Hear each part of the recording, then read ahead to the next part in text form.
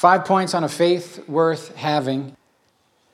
Point number 1, a faith worth having would help us find life's deeper meaning. Life's deeper meaning. Socrates is famous for saying the unexamined life is not worth living. The unexamined life. He looked around his community, his society, and he saw that people are just drifting. They're just floating. They're just doing what their animal drives, what their natural passions dictate. They're running after the stuff that they want themselves or the stuff that their family or their community says they should want. They're internalizing a drive for what matters in life from their surroundings. They're driven. They're drifting.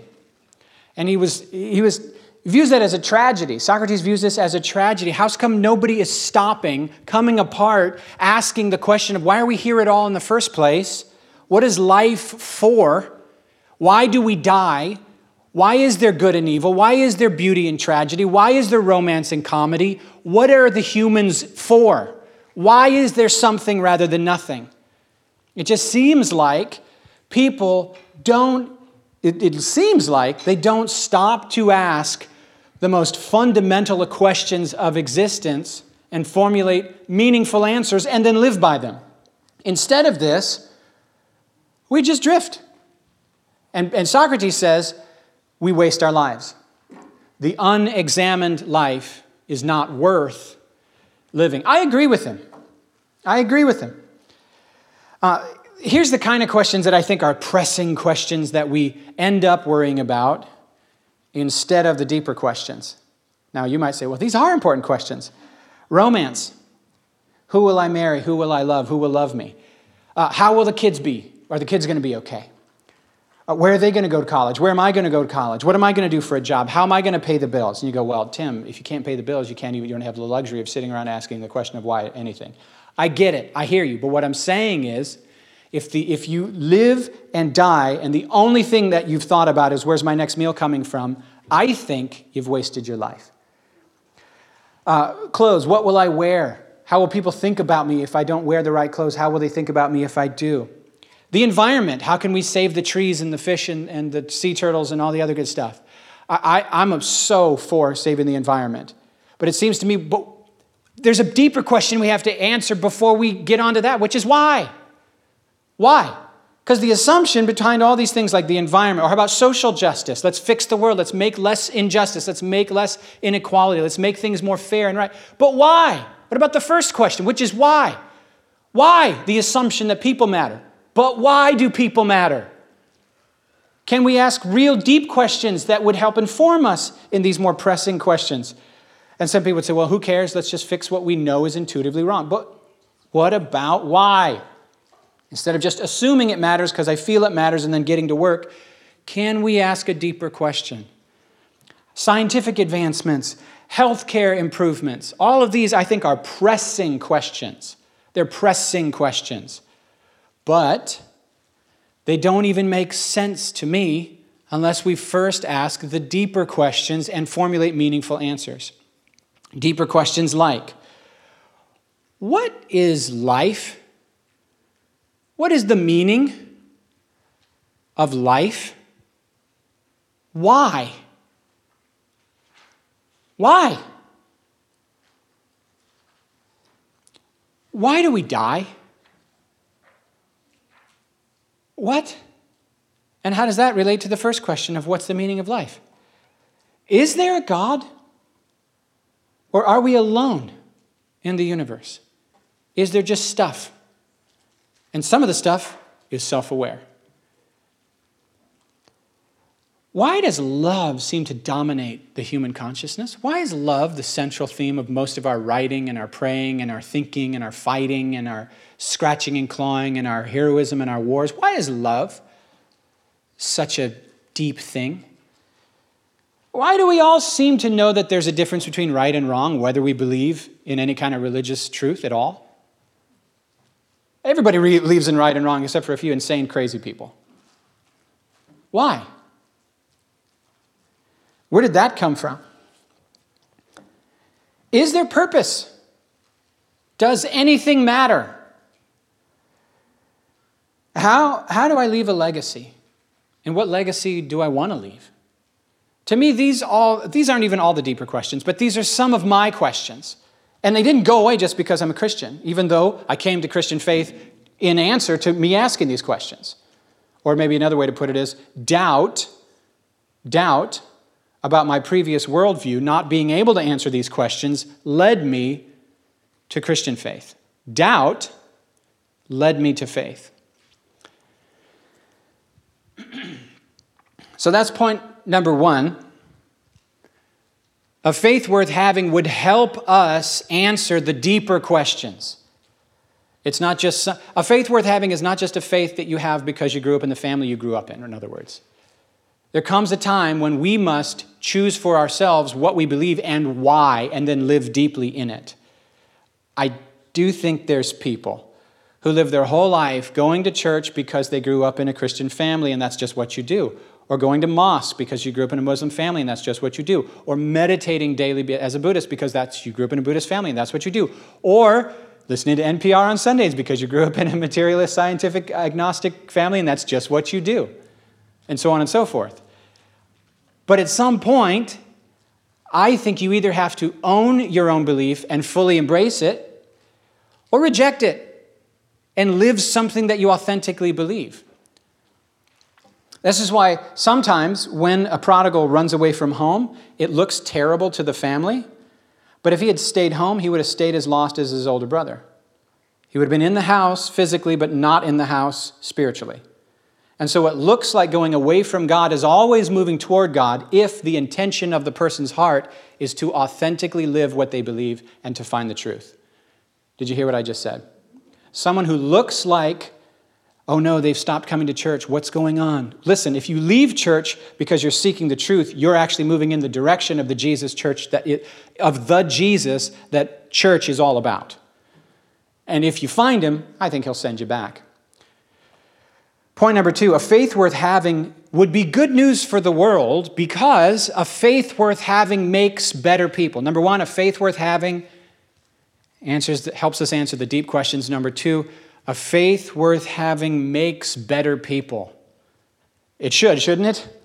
It would be weird if, and a lot of the world believes this, it would be weird if the more devoted we become to Jesus, the more judgmental we become, the more politically upset and judgmental we become, the more resentful we become, the more rude we become, the more greedy that would be weird, wouldn't it? Wouldn't you think that faith, that it would be better to not believe at all and be nice? I would.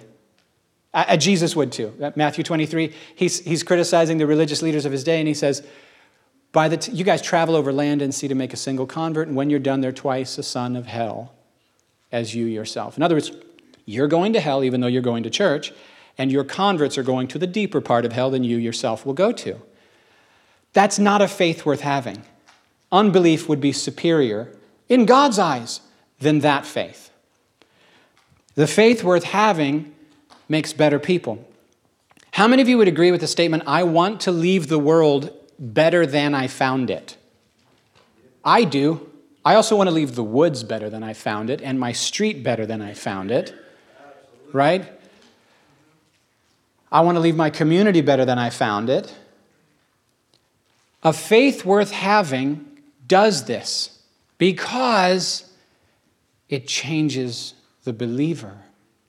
Not because the believer gets to work fixing the world, but because God changes the believer. You can have a perfect design for a house, perfect, beautiful design for the house. But if it's poorly constructed, we're going to have problems. But even more fundamental than that, if the foundation ain't strong, and I was about to say, I got to stay in the light, stay on the carpet is light. If you choose the wrong materials, I don't care how good your design is, I don't care how skilled of a builder you are, if you choose the wrong materials, it will not work. I can make a perfect looking golf club out of wood. It's not a good idea. And I think, Daniel has this vision of all these various kingdoms, and one of the kingdoms he envisions is a kingdom where the feet of the statue is made of clay. Do you remember this? That's humans. But we imagine that the problem with the world is other people are bad, and I am good. And so the solution that many of us fall into, and it's a wrong solution, is to either fight against those other people or assert our agenda so that we will fix the world. But you can't build skyscrapers out of clay. We think the problem is someone else, but actually the problem is all of us. The problem is human nature. Again, going back to the deeper question. What is the meaning of life? Why do we die? Why do we all have a moral sense? And how's come all of us know deeply in our bones we break it? What's wrong with us? And also, what's right with us? Humans are incredible and pretty horrible at the same time. John Cleese back in 1987, who knows Monty Python? Good. Monty Python, John Cleese, one of those actors, this is what he said on TV in England in 1987. It's 2022 right now. He said this in 1987. See how it feels. Does it land as applying today? I need a drink of water. Thank you so much, Carl. Apparently playing bass and singing and then... Yeah, okay. John Cleese, 1987. Seriously, though, we've heard... Can I do his accent? Probably shouldn't even try, but I want to. We've heard a lot about extremism recently. A nastier, harsher atmosphere seems to be arriving everywhere with more abuse and bother boy behavior. I had to Google bother boy. It just means like thuggish meanness. A harsher atmosphere with abuse and bother boy behavior, less friendliness, less tolerance, less respect for parents. Is it sounding like, did he say this today or 1987? Can you open that for me? Oh, thank you. You're awesome. Okay, so when I grew up, I was told we're not supposed to call people awesome because only God is awesome. You're fantastic.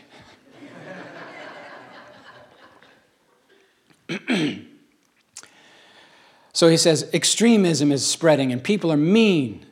And then he says, all right, but what we never hear about extremism is the advantages. Well, the biggest advantage of extremism is that it makes you feel good because it provides you with enemies.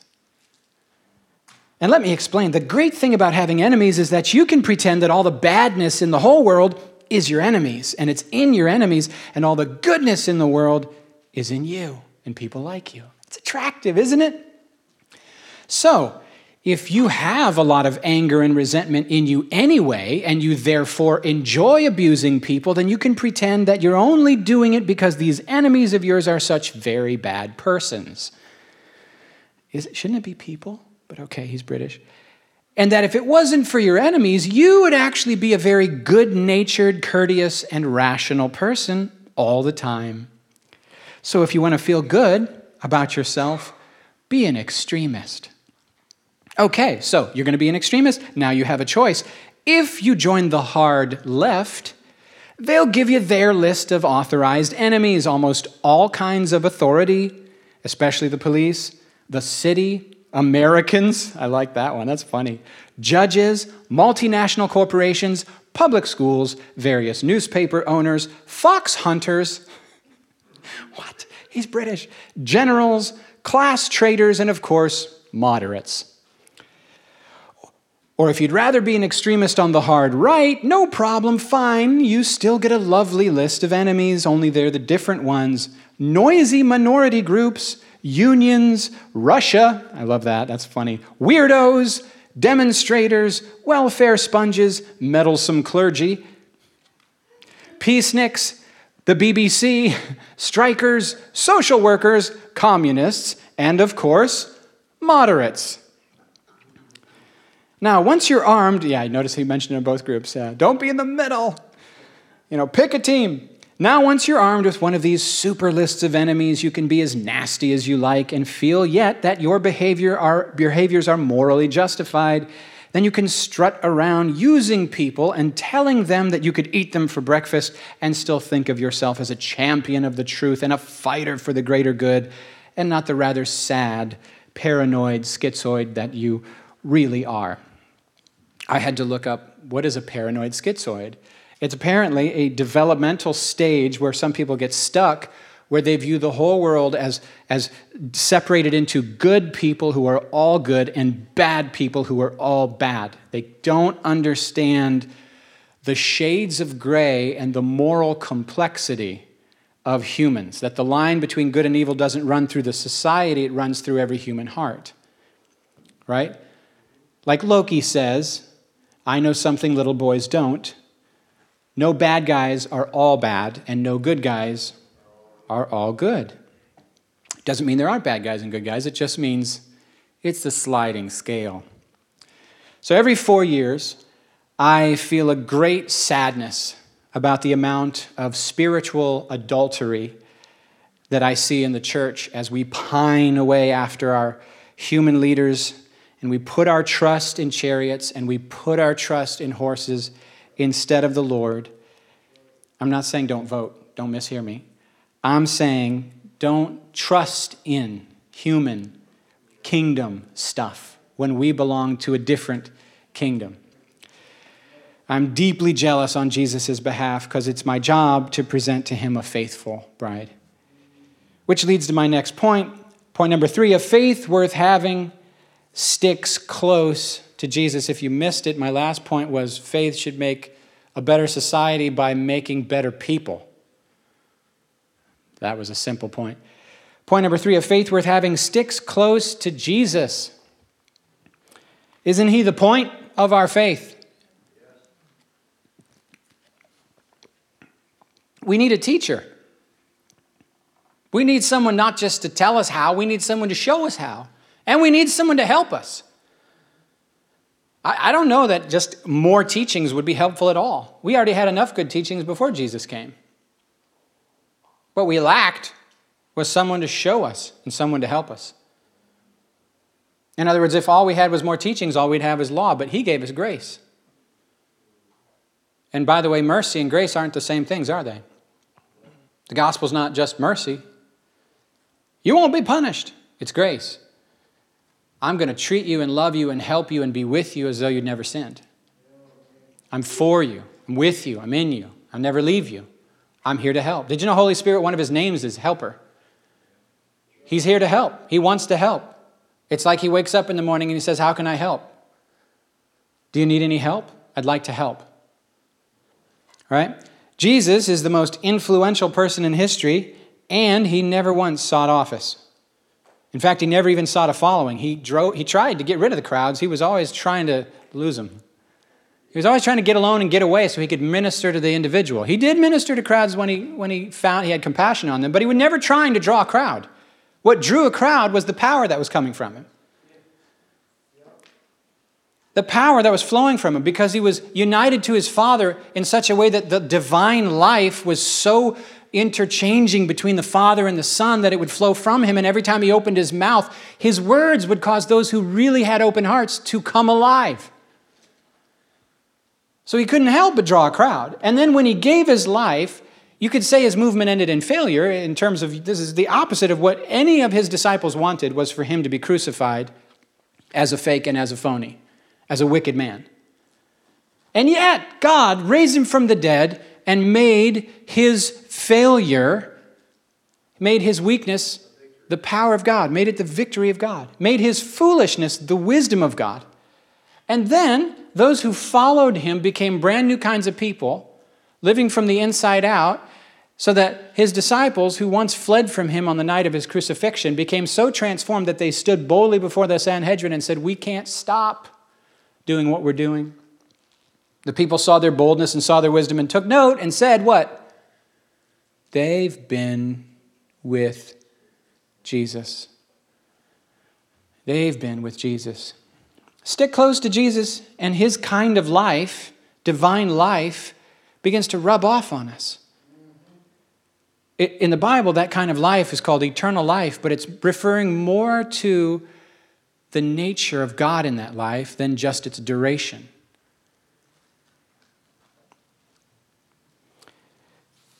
We need a teacher to show us who we are, why we are, and how to live. See, our church's whole mission statement centers around Jesus. We're a family gathered around Jesus, and our mission is to be disciples of Jesus and to make disciples of Jesus. Jesus, Jesus, Jesus. The purpose of all churches is to help people become one with Jesus. Jesus, Matthew 5:14 says to the church, "You are the light of the world." The world does not believe that, by the way. I would say 50% of the church doesn't believe that.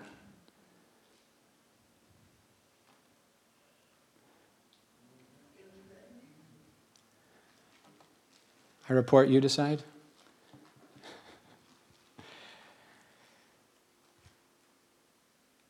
You know who does know that the church is the light of the world? That's true. Jesus does know that. You know who else knows? The enemy knows. You know who else knows? The whole creation knows.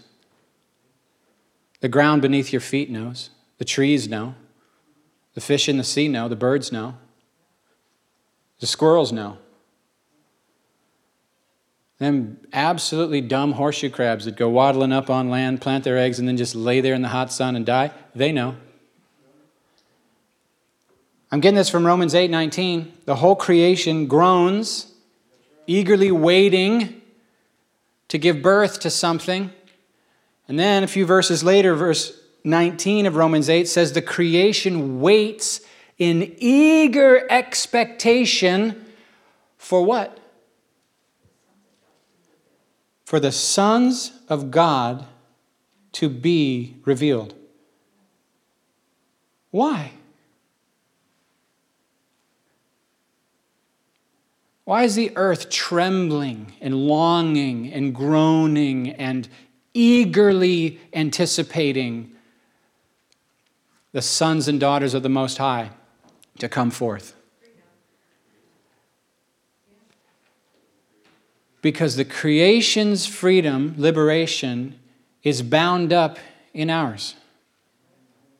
We were set as God's image bearers with dominion over the creation. We were put in charge. And when we left our post, the whole creation was plunged into decay along with us. They're longing for the sons and daughters of God to return to Jesus, to be transformed, to come into our true identity. The church might not know it's the light of the world. The world definitely doesn't know the church is the light of the world. The whole creation knows. It knows better than we do.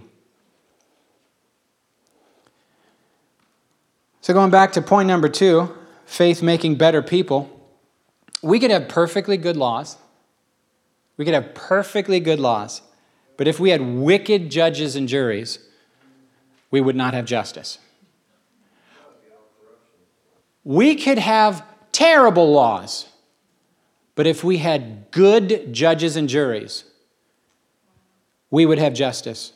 They would bend the laws, they would change the laws. Abe Lincoln said something funny. He said, you need to follow bad laws strictly so that they will be changed. Isn't that an interesting idea? Expose the foolishness of a bad law. Don't just bend it and keep the status quo. I just think that's interesting.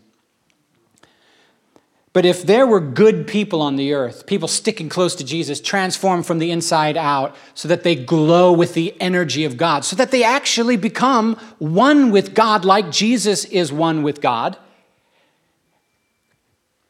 I don't think you could stop Amos 5:24 from happening. Do you know it? I don't think you could stop justice from rolling on like a river and righteousness like a never-failing stream if we'd stick close to Jesus. Not if we set ourselves to get busy fixing the world. I don't trust my judgment of the world, to be honest.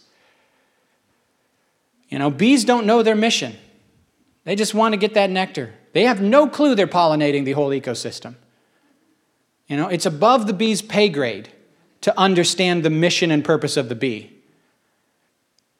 But when it lives its true nature, its divinely created nature, it fulfills the Father's intention, whether it knows it or not. And I know that if we stick close to Jesus and do whatever he says, he'll do the thinking. He'll do the big picture smarts. We won't have to figure everything out. That's my thing, is I'm trying to figure it out. And then people say, you're overthinking. Oh, I'll just stop thinking then. Can't. Point 4. A faith worth having would open our eyes to the glory of God in creation.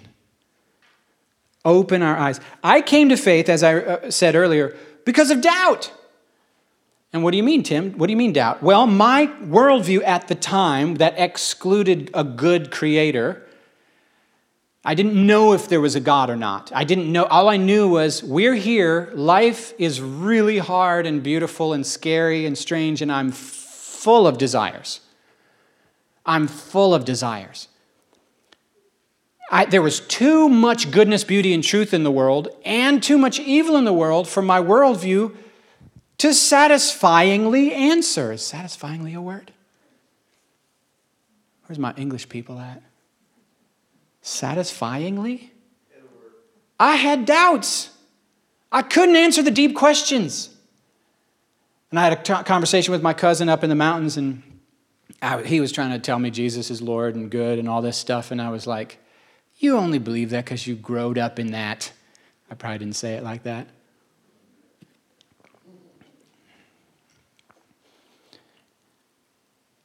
I said, if you were born somewhere else, you'd believe something else. Bottom line. You're a product of your environment. And I'm supposed to trust my intuition when my intuition was framed and formed by this worldview, by all these Christians? I think it'd be wise for me to doubt it and go on a search for truth. And then he says, well, do you think there is such a thing as truth? That seems like a dumb question, but it wasn't. Do you believe there's such a thing as truth? And I said, do you mean reality? You know what I'm working it out in my head. Does he mean reality? Yes, there is reality. I know that much. Okay? Tim, do you believe a human can know the truth? Oh, now that's the real issue, isn't it? We all believe there's such a thing as reality. But do I think that puny little ant-brained human Tim can get there? I don't know. But I'll tell you what I figured out. If I can't, then life's not only tragic, it's comic tragic. It's a joke, a cruel, sick joke. Because I feel meaning in my bones. Wake up in the morning and I feel like my life matters. I feel like my friends matter. I feel like my friendships matter. I feel like beauty matters. I feel like doing right and doing wrong matter. And when I do wrong, I hate it. And I even hate myself. And when I do right, I feel good about it. And I feel good about myself. And when I see somebody do the hard right thing, I feel good about it. And I want to say, that's what it should be. That's what life's for. But if you can't know the truth, then all my intuitions are just biologically based, evolutionarily advantageous deception. I'm not going to take time to explain. You get it.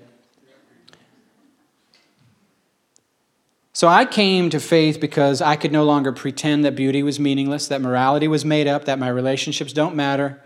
It just kept seeming untrue, that we came from nowhere and we're headed to nowhere, and that everything will just be forgotten, and we're conscious now, we won't be soon, and then the universe will dissipate and atrophy into cold nothing. That's kind of the scientific worldview, isn't it? Well, Tim, Stephen Hawking has the oscillating universe theory that says there's going to be infinite number of big bangs and then big contractions and then bangs again. Well, that doesn't improve anything. It still means nothing. And now, so it was doubt that led me to faith. But now that I'm in the Christian faith, do you think I still doubt? Yes. So when I was not a Christian, I had doubts. I had doubts about my worldview at the time and couldn't account for the data. Now that I am a convinced Christian, I still have doubts. Is this really true?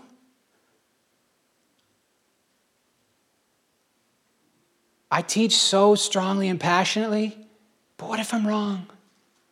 I have those thoughts. I have those feelings. I have those days. And I don't really want to say it in here too much because I don't want to encourage you to feel like, oh no, if the preacher has doubts, what hope is there of me not having doubts? Not much, buddy. You're going to have doubts. In fact, you can't be brave without some fear involved. Because courage, by definition, is doing the right, hard thing in the presence of genuine threat with fear. And I don't think we'll be walking by faith when he's right in front of my eyes. Faith is the choice I make to trust what I know to be true even when I don't see it and feel it. In other words, I don't think you can walk by faith without doubt. So I still experience doubts even though I'm a Christian. However, there's a huge difference between the way that my worldview worked then and now. My Christian faith is not one of my beliefs that I happen to hold. My Christian faith is the larger view of the world by which I interpret and make sense of every other thing I see. When I wasn't a Christian, almost nothing made sense. Constantly, most things caused doubt. Now that I am a Christian, so many things make sense and some things cause me doubt. You don't have to agree with me about that. I'm just telling you my experience. Now that I'm a Christian, my eyes have been confirmed that my intuition is correct. Because my intuition said, life is crazy amazing. Life is miracles. It's like the world, this is the Christian worldview, it's like the world is charged with an invisible electric current that runs through everything. And like everything you see is crackling and buzzing with an energy, pulsing with a sense of life. Even the soil, and scientists will confirm what I'm saying, the soil is full of life. It's crazy. From the insects all the way to the stars, beauty, intelligence, energy, purpose. Why? Why does everything seem to want to live? Why? So I came to faith because I experienced what the angels in Isaiah's vision in chapter 6 before the throne are constantly saying, which is, holy, holy, holy is the Lord God Almighty. What does he say? What do they say? The whole earth is full of his glory. When you cross the Chesapeake Bay, when you go over that technological and engineering marvel that is the Bay Bridge, do you feel this? When you see the mist hang over the water or the texture of the water given whatever that day's weather, because it's different every time. When you see the way the light reflects off the surface, or you see a solitary gull, not flapping its wings, but hanging in the wind, motionless relative to the bridge, with its intelligent little black eyes scanning the horizon, seeing every detail with wit. I hate their voices, but they are clever. When you see the little boats below full of little clusters of humans seeking fish, or you see the huge freighters plodding slowly toward the horizon, when you see the trees mark the shape of the land in the distance, don't you feel this? Heaven and earth are full of his glory. And beneath the water surface, don't you imagine an unseen world where if you could see through the water, if it was clear, you'd see it as a ravine full of creatures so alien from us that their enemies and their terrain and their lives, we probably wouldn't survive a week if we traded places with them. And yet, cars just plodding along to work, to holiday, to wherever they're going, how many of them are aware? like people in an airplane going 600 miles an hour at 20,000 feet, pull the little window shut so they can look at their phone. You're above the clouds. Wake up. The heavens declare the glory of God. The skies proclaim the work of his hands. Day after day they pour forth speech. Night after night they reveal knowledge. That was point 4. Faith worth having would give us a vision of the glory of God in all things. Final point, a faith worth having would arm us with the courage to embrace the mystery of life even in hard times. To me, life's a mystery. I don't know what it is, guys. I don't know what life is. I don't. I guess I'm supposed to. If I'm a preacher, I'm supposed to know. I don't know. I guess you can define life biologically. Some people would define a human being alive if they have a pulse or if they have the right brain waves. But that's not life. That's not life. Those are vital signs. Vital signs are not the same as life. Angels don't have vital signs. Maybe they do, but I don't know them. We can define it theologically. I wouldn't try. But none of my answers take away the mystery element. In fact, this is why I like the way the Bible talks. Genesis 2:7, then the Lord God formed a man from the dust of the ground and breathed into his nostrils the breath of life, and he became a living being. Well, that's really not a definition of what life is. It's a poetic expression of something amazing. It doesn't take away the mystery. It keeps the mystery intact. God then granted us the ability to reproduce, and then Eve held up her baby in her arms and said, with the help of the Lord, I have brought forth a man. When Gabe was born, I was feeling the same way. You were very small. You were bigger than this, but I remember looking into Gabe's eyes when he was brand new and saying, how can this be? And the Father spoke to me in my spirit and said, you're made in my image. Love begets life. I still don't fully understand. Something mixed with the dust of the earth and the breath of the Almighty, and there you are. What? Sometimes I just cry because we don't live forever. And so I sit there contemplating the shortness of life, and I just cry. And my wife says, that's because you're melancholy. And I don't know what that means. But I'm here now, and you're here. And the mathematical probability that you and I would be here now, alive, is so slim that I think it wouldn't be too much of a stretch for me to call it a miracle. And just like those people on the airplane or crossing the bridge, who's awake to this? But real faith wakes us up to the mystery and keeps us open-hearted toward it. Not shut down, sleepwalking.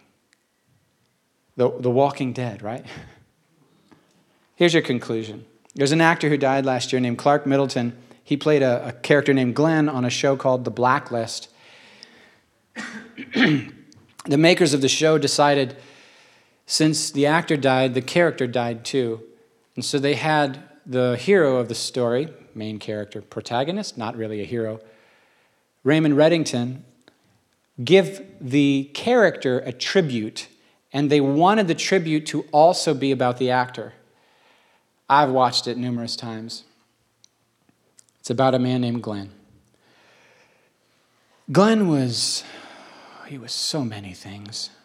A son, a civil servant, proud member of the Spare Me bowling team, 2-time runner-up at the Southern Regional Tournament, and a truly great tracker. But he was, brother, he was so much more. It was a lot more than that. Glenn was infuriating. insulting, just so maddening. He was a hedonist, a chauvinist, a liar, and a cheat.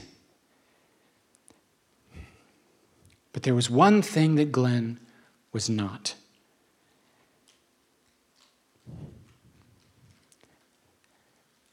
And that's afraid. Glenn was not afraid.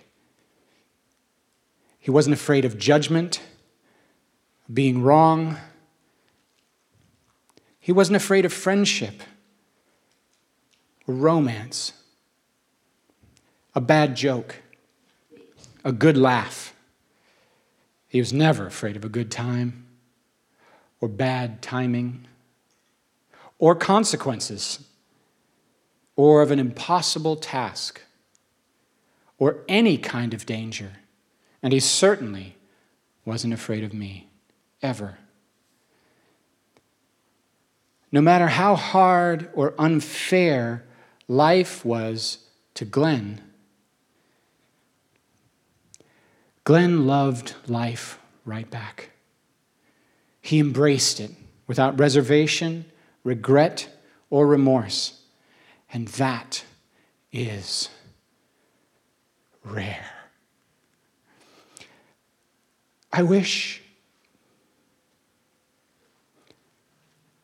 more people were unafraid like Glenn. It's the thing about him I'll miss the most.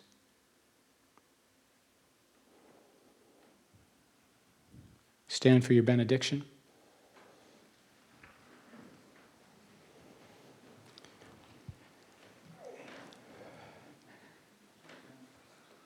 May we live this year, 2022, deeply, sticking close to Jesus, taught by Jesus, changed by being near him, and thrilled with the beauty we see around us. May we become unafraid, loving life so fully that God gets glory and honor that he would not have got if we had not been here. Amen.